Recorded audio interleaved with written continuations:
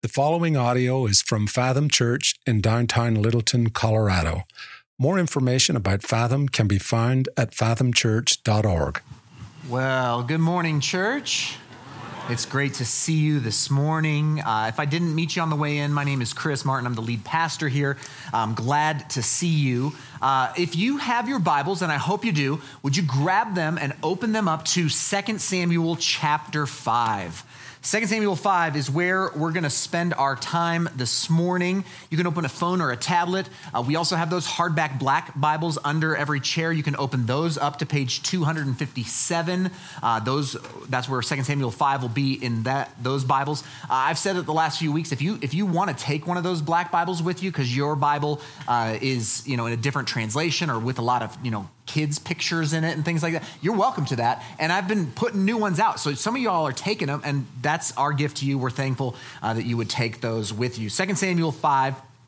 As you are meeting me there, have you ever gotten to the end of a project or like a task or a job and just feel that, that weight kind of melt off your shoulders? Like you finish something and it just kind of, this lightness and this joy. It happens to me every Wednesday when I finish my first draft of the manuscript of the sermon, where I'm just like, if nothing else happens, Sunday will happen. Like, it's just like, like that sort of feeling, especially when bigger things happen, like longer, kind of more time-consuming projects. The response that I have, and the response that I would imagine that you have, is normally this: finally,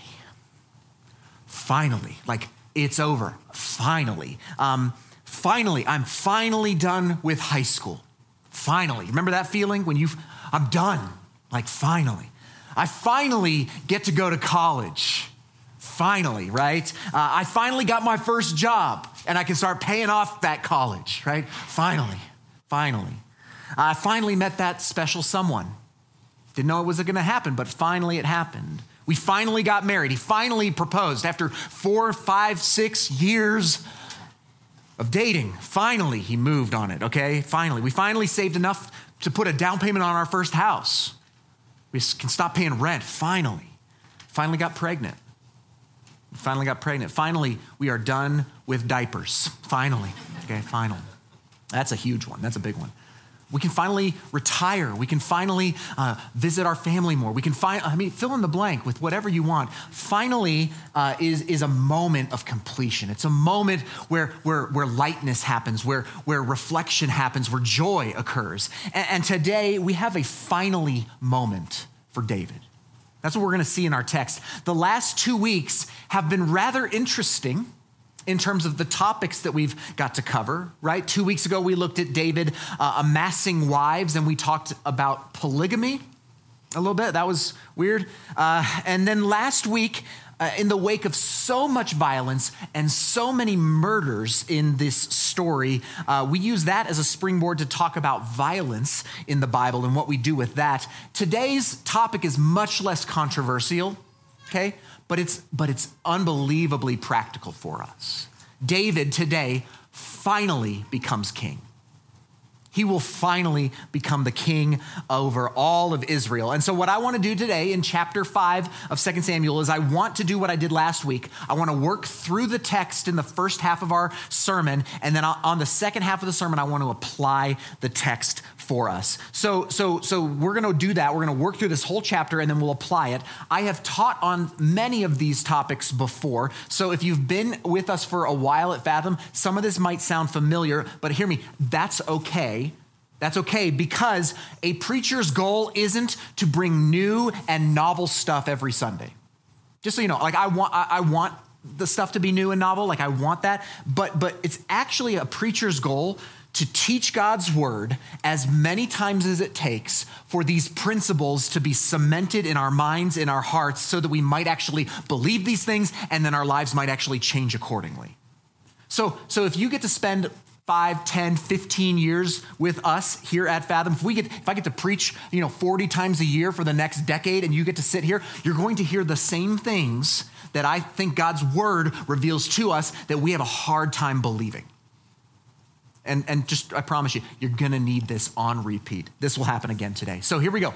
Spend this time with me in the text. There's payoff on the second half. 2 Samuel chapter 5, we're gonna pick it up in verse 1. Let's go together.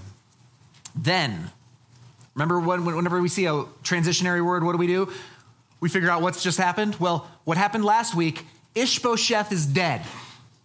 The only challenger to David's reign over Israel is now dead. Saul's final son is dead. And so then, after all that happened, then all the tribes of Israel came to David at Hebron. Hebron is in Judah. That's where David is ruling over one of the 12 tribes. They come to him at Hebron and they say, "Behold, we are your bone and flesh.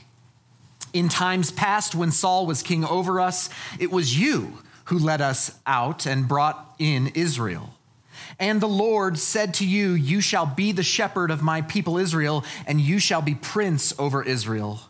So all the elders of Israel came to the king at Hebron, and King David made a covenant with them at Hebron before the Lord, and they anointed David king over Israel. David was 30 years old when he began to reign, and he reigned 40 years. At Hebron, he reigned over Judah 7 years and 6 months, and at Jerusalem, he reigned over all Israel and Judah for 33 years. Finally. I mean, this is what all of 1st and now the beginning of 2 Samuel had 4 years of work for us. And finally, David is anointed king over all of Israel. Now, if you remember back to the middle of 1 Samuel chapter 16 specifically, the prophet Samuel, the namesake of these two books, actually anointed David as king. Remember this? Like he chooses him out of all of his brothers and anoints him as king. And so you're like, well, this is weird because he was anointed then and now he's being anointed again. Like, what is this? Well, this anointing of Samuel was a prophetic anointing, and it was more of a secret. Not everybody knew about it. It wasn't like the official anointing of a king. It was essentially, hey, this is what you're going to be when you grow up. You're the next king up. And so at that point in 1 Samuel 16, David was probably a teenager, fresh out of the fields, the shepherd boy, right? Maybe 13, 14, 15 years old at this point. And that the text just told us that at this point, in this moment, 2 Samuel 5, he's now 37 years old. So we're talking 22, maybe 25 years. He's been waiting for this promise that Samuel had made him, and now it's fulfilled. It's finally happening. Finally. So 25 years, just for fun, okay? 25 years ago, it was the year 1999. The 1900s, okay? That was, some of you weren't even born. Some of you were not even born in 1999. But here's what happened in 99, just so you're aware. Remember the Y2K scare? Did anybody else fill up their bathtub just in case? Yeah, okay. Yeah, you're crazy like my mom was, okay? She seriously made me fill up the bathtub, both of them. Two bathtubs full of, I don't know what that was going to do for us, but we had enough water in 2 tubs, okay? 1999, Tiger Woods. Remember him? He used to play golf. I mean, I think he still shows up, but he was 23 in 99, and he won his first PGA championship in 99, okay? Tony Hawk landed a 900, first time that ever happened on a skateboard. You may or may not know what that is, and that's okay. The first and only good Matrix movie came out in 99. Napster and music piracy was a big deal at this point. And then, of course, in 1999, SpongeBob SquarePants debuted and is still going strong. So, how do you think you'd feel if a prophet from God made you a promise and then you had to wait a quarter century for that to be fulfilled? 25 years. David is finally the king over Israel. Now, the rest of this chapter is going to show us what happens as David is established as king. So he is now anointed as king. This is the early years as David establishes his reign over Israel. And you'll see some interesting things, I think. So let's look at verse 6. And the king and his men went to Jerusalem against the Jebusites, the inhabitants of the land, who said to David, "You will not come in here, but the blind and the lame will ward you off," thinking, "David cannot come in here." Nevertheless, David took the stronghold of Zion, that is, the city of David. And David said on that day, "Whoever would strike the Jebusites, let him get up the water shaft to attack the lame and the blind who are hated by David's soul." Therefore it is said, "The blind and the lame shall not come into the house." And David lived in the stronghold and called it the city of David. And David built the city all around from the Millo inward. And David became greater and greater, for the Lord, the God of hosts, was with him. So this is an interesting little moment in history that we kind of skip over often, but this is the first way that David kind of establishes his kingdom, is that he sets up his capital city. His capital city was not going to be where he was from. So David was from, like I just mentioned, a town called Hebron in Judah. And that's where for the last 7.5 years, he has established his kingship over the one tribe of Judah. But King Saul, who has just died and then his son has just died, he is from the tribe of Benjamin. So if you were looking at a map of Israel, Judah's right down here in the south. The other 11 tribes kind of sweep up and around to the north, and Benjamin is right above Judah. And so what David does shrewdly as he sets up his kingship is he says, "I'm not going to make my capital of this empire my hometown in Judah. Rather, I'm going to pick a city called Jerusalem." You ever heard of it? Yeah. You haven't heard of Hebron. You've heard of Jerusalem, right? Jerusalem, though, is located right on the border of Judah and Benjamin. Right on the border between the southern tribe, Judah, and the northern tribes of Israel. And what David shrewdly does is he says, "I'm going to pick a city that's neutral, that is in between, so that Saul's crew aren't upset because they just lost the kingship. The tribe of Benjamin just lost the kingship. And instead of saying, well, now you all have to come down to Hebron, he says, no. I'm going to move up to Jerusalem. Now, Jerusalem at this point is not associated with any one tribe of Israel. It's actually, as the text said, occupied by a tribe called the Jebusites, which are a part of the Canaanites, which are they're the occupying people that were supposed to be eradicated from the land in the occupation of the Promised Land. They obviously weren't kicked out of the land because they're still residing there. And so they don't think that David can take them. They make all these jokes about, we'll just stick the blind and lame on him. That's like a joke. Like our blind and lame could stop David and his force. Well, David's like, let's go. He brings in his men, he takes the city, and he sets up Jerusalem, Zion, as his capital city. And Jerusalem will play a major role in the rest of the biblical narrative. Jerusalem is unbelievably important. So the first thing he does is he sets up a city, the city of David. Now look at verse 11.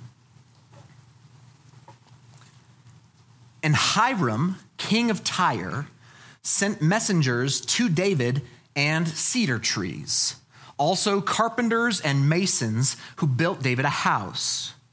And David knew that the Lord had established him king over Israel, and that he had exalted his kingdom for the sake of his people Israel. So, second movement. After the city of David is established, what we have is the king of Tyre. Tyre is a part of the Phoenician Empire, so this is not Israel. These are foreigners. And he sees, the king of Tyre sees David's growing strength, and what he does is he gives David a gift.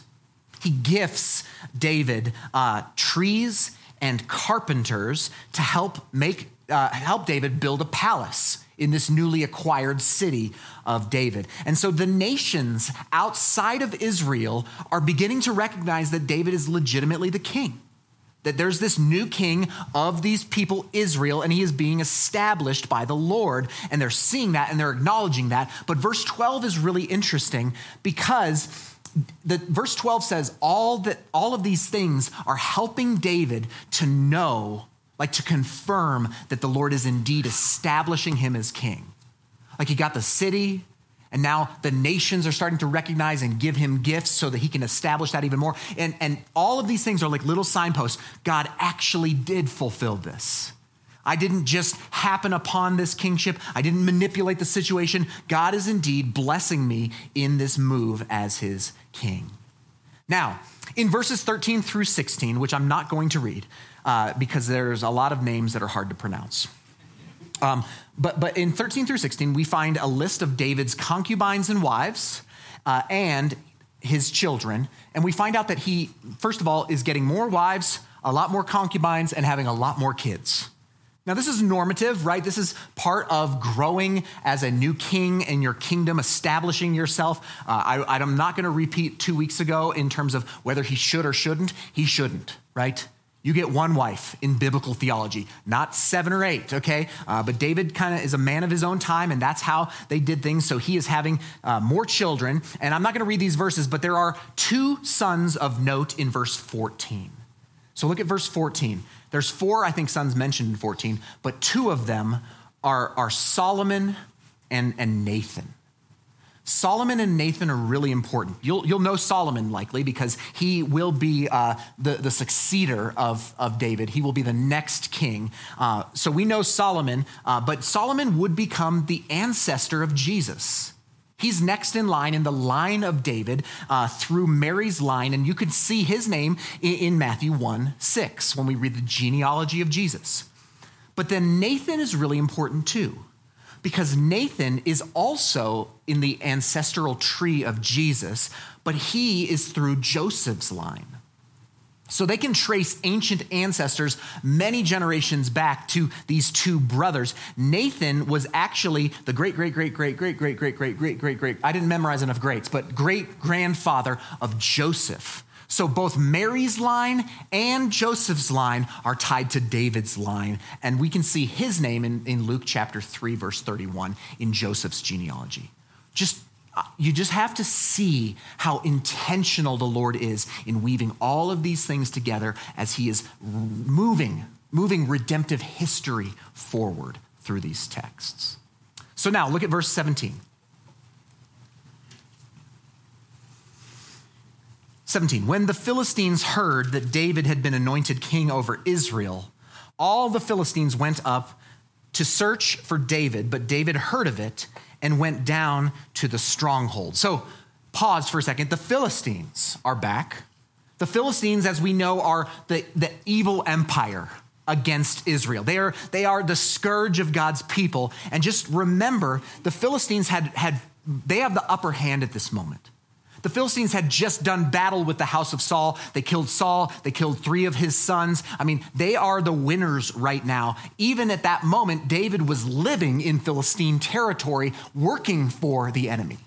So that's where we last left the Philistines. And up until now, most commentators think that the Philistines must have just assumed that David was either still a loose ally, even though he had left Philistine territory, he left Ziklag and came back down to Hebron. Even though that, they must have either thought, well, he's still our ally, or perhaps he's at least net neutral.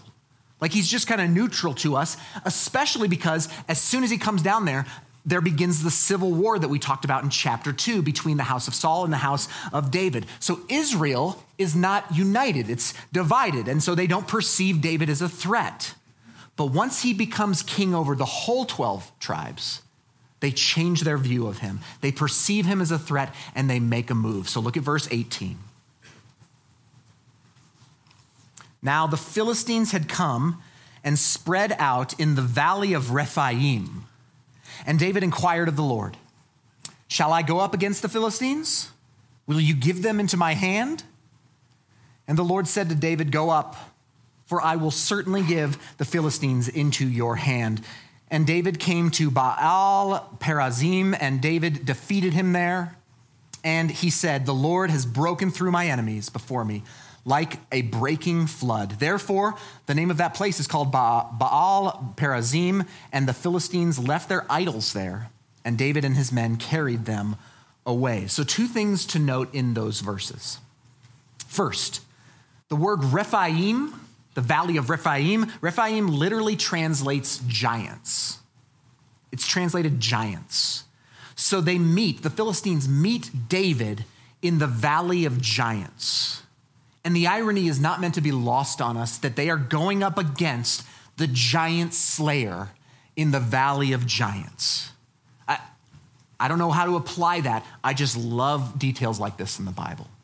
So they show up in the valley of the giant slayer is on the other side, and they fight. And second thing to note in these verses is that David inquires of the Lord before he goes into battle.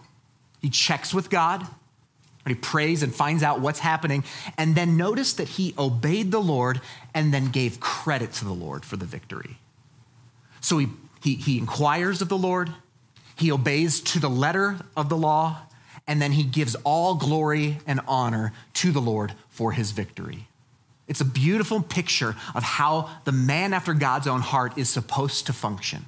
And remember, he's a complicated character because he goes back and forth from being a sinner, broken, kind of a jerk at times, all the way to this is the guy who is a man after God's own heart who we should look to as a model. This is a model moment. But then verse 22 is really fascinating. 22 says, the Philistines came up yet again and spread out in the valley of Rephaim again. So they must be just gluttons for punishment. They're back to the same valley. And when David inquired of the Lord, there he does it again, the Lord said, you shall not go up. Go around to their rear and come against them opposite the balsam trees.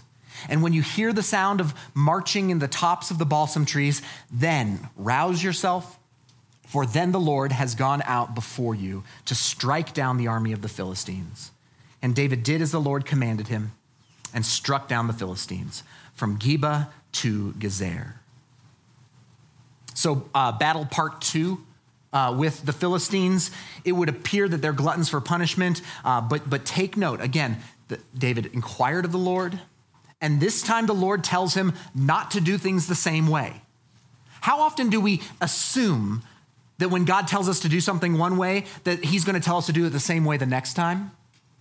David's not so quick to that. He wants to inquire of the Lord. The Lord changes the strategy. He moves them in a different direction for the second battle. And again, David did as the Lord commanded him. Just a quick side note there, y'all. We don't just do what God tells us to do. We continue to ask him, what do you want from us next? It's not just, hey, you told me that. It's what are you telling me now? It's not enough to just pray once and get some direction once and then just go. Rather, we're to constantly inquire of the Lord. This is why I think Paul says in 1 Thessalonians that we should pray without ceasing. There's this continual connection with God that he wants to guide and direct us every step, every day. Don't just do what he told you, do what he tells you. So, that's chapter 5. That's our text for today. David is finally king of Israel. God finally has established his kingdom. So what I want to do with the rest of our time is I want to talk application from this. And what I'd like to do with the rest of our time is remind you that this has taken 25 years. I think the most pressing piece for us to gain from this narrative is that this has taken a quarter of a century. Hey, here's the question. What do we do as we wait for God to do whatever it is we think that he should be doing in our lives? Like, what do we do when he's promised something to us and it's been a year, 5 years, or 10 years, or a quarter of a century? Like, what do we do as we wait for our own finally? What do we do? Well, I have 3 application points for us. And the first one I think is a common mistake. It's a question that we should ask. And so first, as you are waiting for your finally moment, I think you should ask this question. Is the thing I'm waiting for a promise or a wish? Is it a promise or is it a wish? Because I meet with people all the time who don't seem to have a way to discern between the two. So just, again, stay with me. Seriously, can you point to chapter and verse in God's word to show that whatever it is you're waiting for is actually a promise from the Lord? Excuse me. Or is it just something that you're wishing for? Like, is it just wishful thinking? Hey, would you guys bring me my water bottle from the back corner? I would wish for that right now. Woo. It's right there, the tickle. Thanks, buddy. Is it a promise or is it a wish? Now, I got a piece of ice. That's a win, okay? Now listen, there's nothing wrong with wishing for some stuff. Like, I want you to hear that. There's nothing inherently wrong with wishing or hoping that some stuff would happen. You can hope and you can dream about all kinds of things. But I want you to think about this. Sometimes we wait in futility for something that God never actually promised us. I'll give you some examples, okay? And they might rub some of you the wrong way. They might hit a nerve, strike a chord with some of you. But I want to do this because I often meet with people who are upset with God because of this or that. And listen, he never promised you that thing. So we got to discern, is this thing an actual promise or is it a wish? Let me give you some quick examples. First, let's talk about prosperity. Okay, sometimes we take like an idea or a dream or an endeavor that we go on, and we grab a verse from the scriptures out of context like this, Jeremiah 29:11. Who loves this verse? I do. Yeah, great verse. Okay, ripped out of context all the time. Okay, for I know the plans I have for you, declares the Lord, plans to prosper you and not to harm you, plans to give you hope and a future. This is a great verse. Right, we cross-stitch this verse onto pillows. We put it on coffee mugs, right? We post it on our Instagram with like some cool picture, like we're super hip, and like that's our claim. Like that's what God's promise is for me. But we'll take that verse and we'll apply it to ourselves like this. So God's promised to prosper me, right? That's what that verse means. So in this business endeavor, I should expect prosperity. In this relationship, I should expect it to prosper. Whatever it might be, God has promised me prosperity. The problem with that is the context of this verse, the context of the book of Jeremiah. First of all, it cannot mean for you what it did not mean for them. We say this all the time here. And the book of Jeremiah, listen, it was not written to you. And now I said this last week, it's for us, but it's not about us. Jeremiah was written to the Israelites who were in exile in Babylon. The Israelites were in exile because they disobeyed God. Their disobedience to God, they are receiving judgment and discipline from the Lord, and they will spend 70 years in Babylon.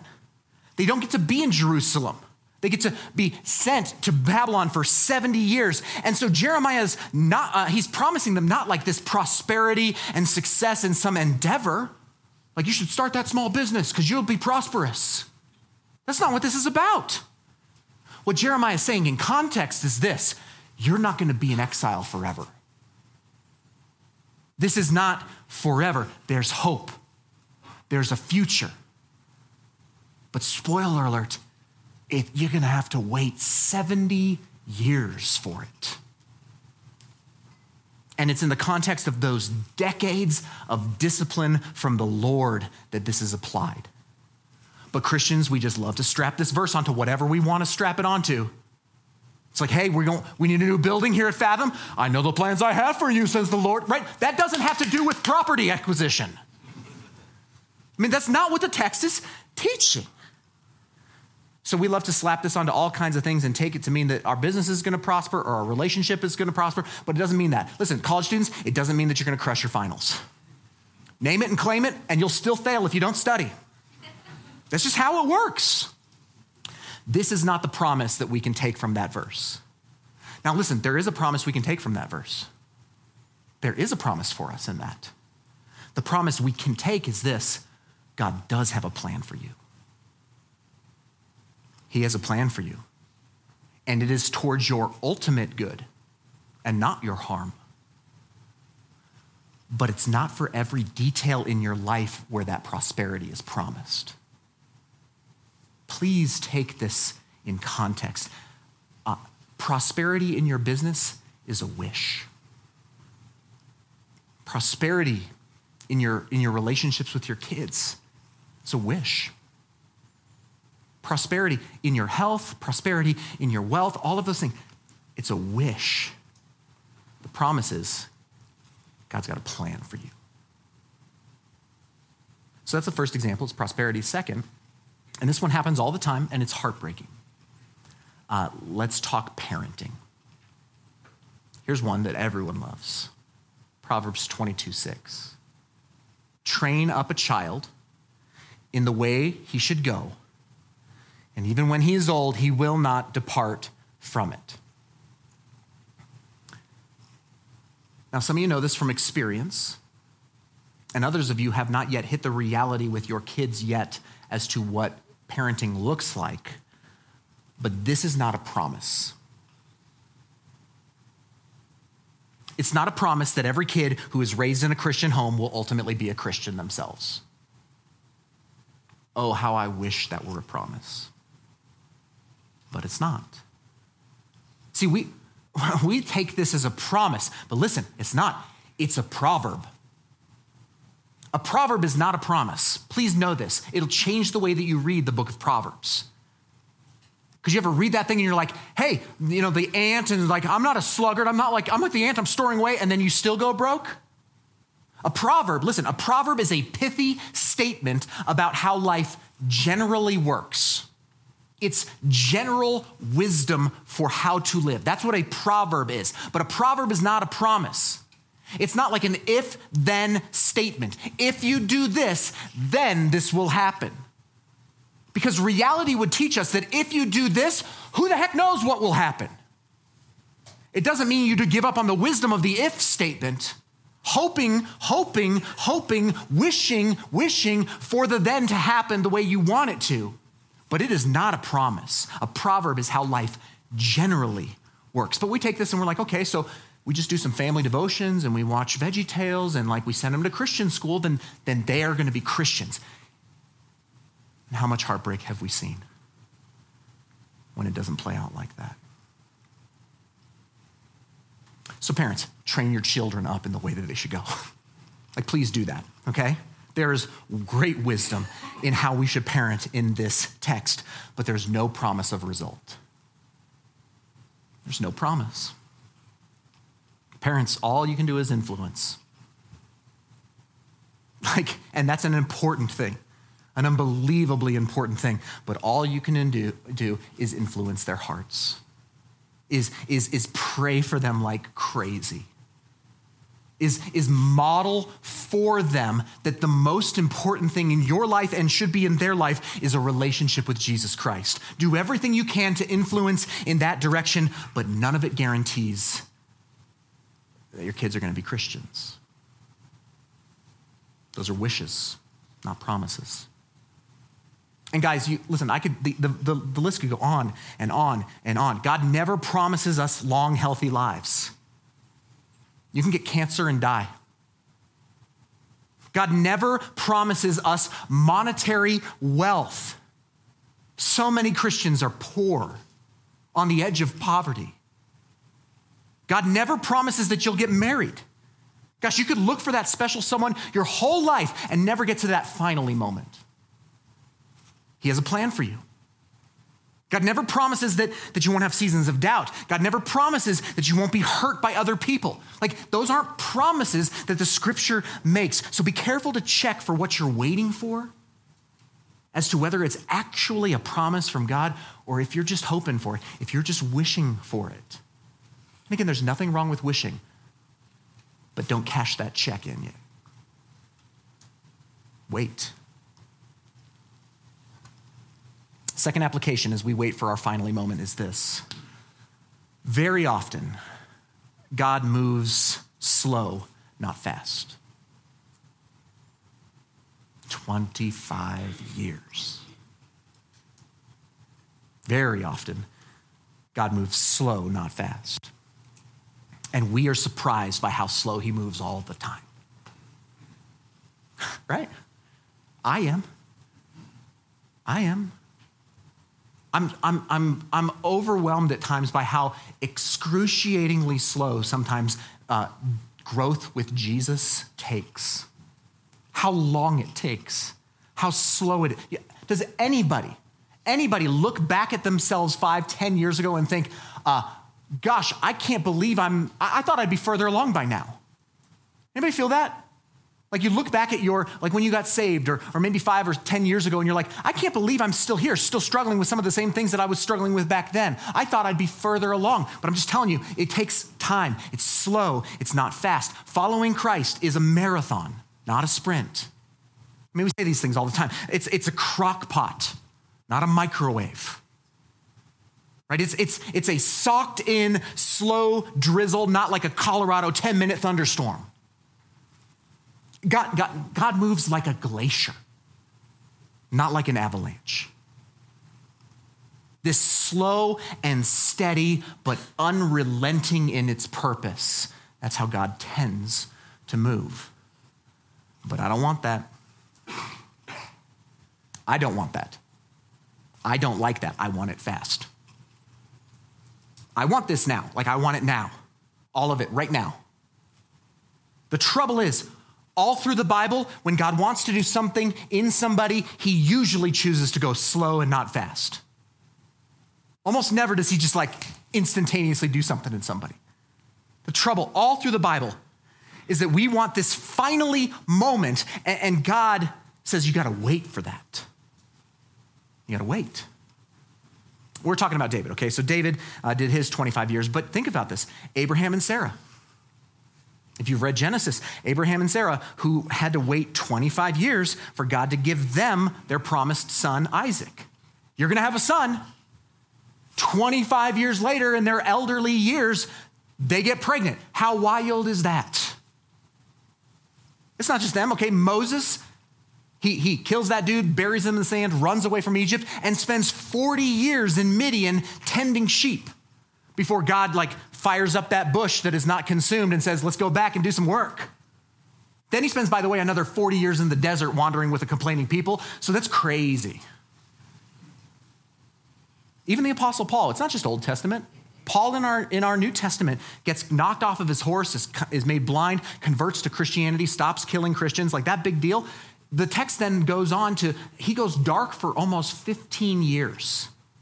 It takes one page in Acts, which is not fair for us as readers, but in that one page, 15 years, Saul is in Tarsus learning about Jesus, growing in Jesus, and then then a guy named Barnabas shows up 15 years later and calls him to become a church planter.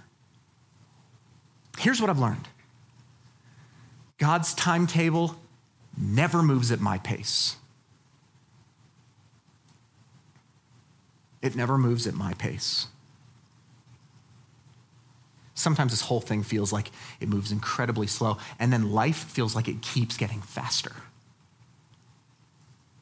This goes completely against every instant gratification itch that our world throws at us. God's timetable, you can take this one to the bank. His timetable never moves at my pace. Never. So the thing that you're waiting for, is it a promise? Is it a wish? Don't get freaked out when if it is a promise, God moves slow, not so fast. But then my last application is this. If you're there, I want to call you to wait. Don't waste. I want you to wait on the Lord when everything around you is trying to get you to waste the season you're in. Let me explain. We, cultural, Western, 2024 American Christians, have become inoculated with this idea that waiting is a bad thing. that waiting is problematic because our whole world, in an attempt to make things easier, and you've got a computer in your pocket that proves it, but everything in an attempt to make things easier and more streamlined and more convenient has bred into humanity a lack of patience that has resulted in a lack of resilience.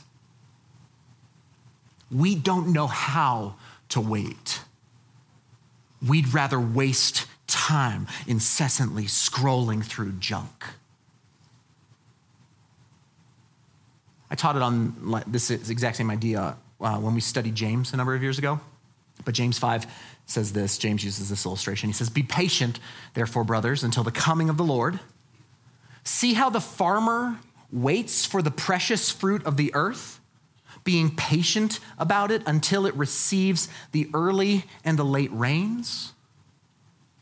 See, James, in his illustration on how we should wait, he turns to a farmer, something they would have all known, but we can get our heads here too. A farmer never just comes to a field, like shows up at his field and then goes, "All right, I'm just waiting on you, Lord. Let go and let God. Jesus, take the wheel with this field." Never.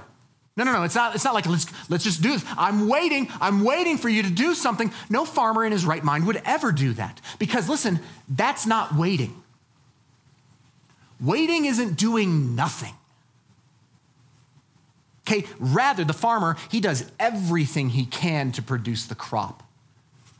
Right? He tills that and digs and he plows and he seeds and he weeds and he waters and he does all that he can to cultivate the fruit. But at the end of the day, the farmer must go put his head on his pillow, close his eyes, and wait patiently for the Lord to bring the growth.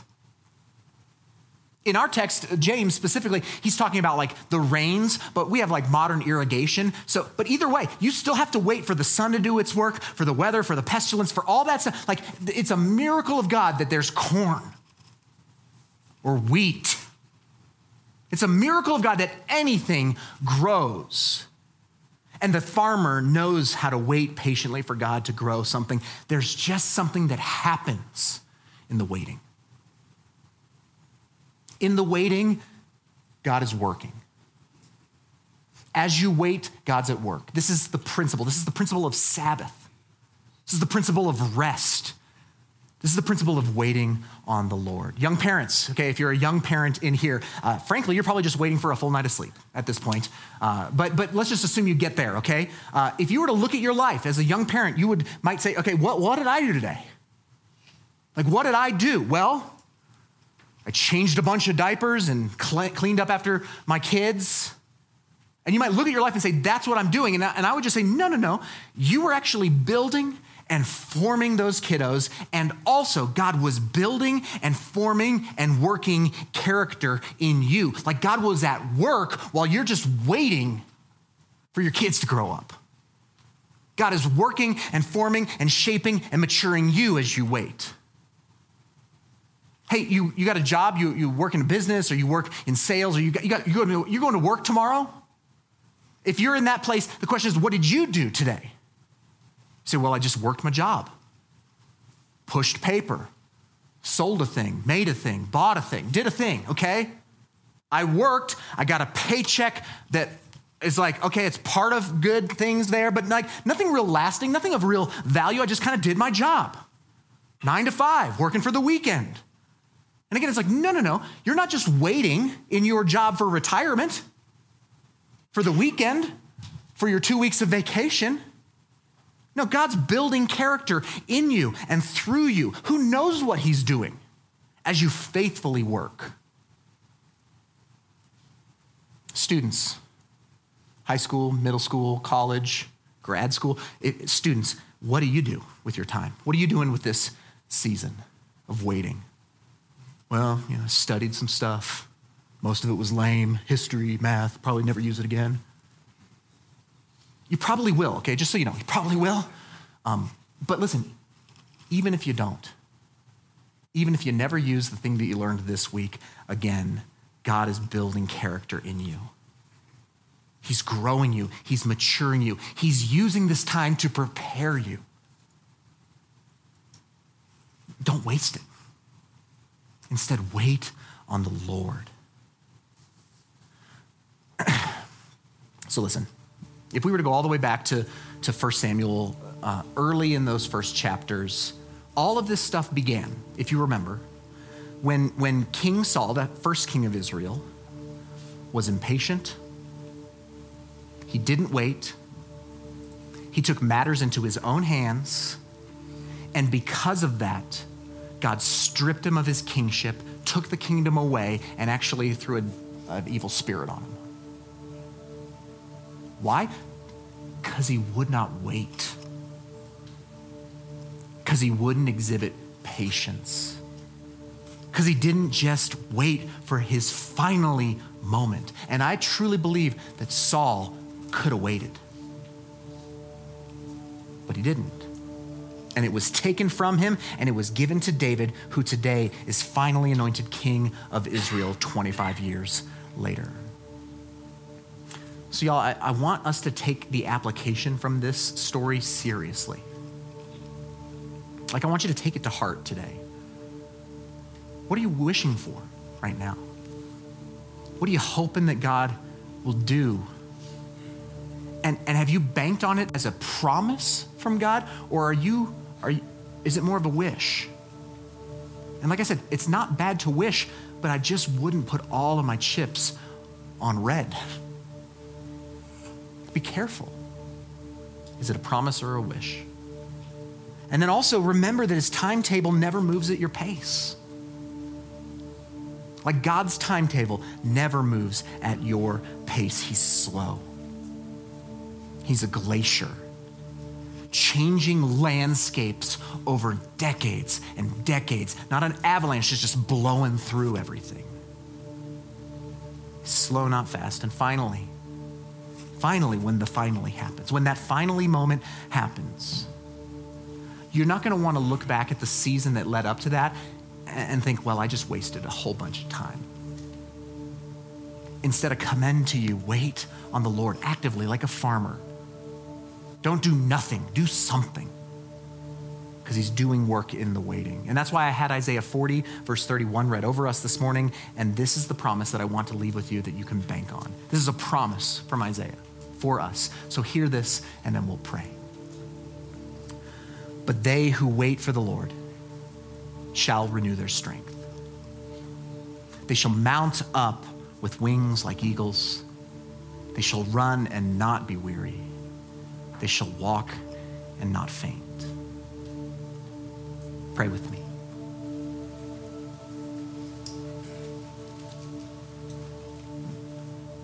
Lord, it is one of the most challenging parts of the Christian life. One of the most challenging parts of our lives as followers of you is that we don't know if it's going to take 5 years or 10 years or 25 years or longer for your promises to come to fruition in our lives. But over and over again in the text, on repeat through your scriptures, you call your people to patiently endure, to patiently wait, and to not force the issue. And so today I'm thinking that there are many things that we are waiting on right now. Some of them are promises from you and we should patiently wait. Some of them are wishful thinking ideas that you may or may not fulfill. Help us to discern that. Give us wisdom in that. Lord, when things seem to be crawling at an unbearably slow pace, would you give us resilience? Like the farmer who just waits for you to bring the growth, would you help us to recognize your normal pattern of growth is slow, not fast? And then finally, Lord, I don't want to look back and think that I've wasted time, wasted a season, distracted myself with incessant media consumption. But rather in this season of waiting, you're working. And so, Lord, what do you want to work in us in this season? Reveal that to us, Father, through your Holy Spirit, that we might honor and bless our Savior, Jesus. So, Lord, do this work in our hearts now. Preach to our hearts, reveal to our hearts, lead us towards change, that we might be more like your Son. It's in his name, Lord, that we pray, by the power of your Spirit. And all God's people said,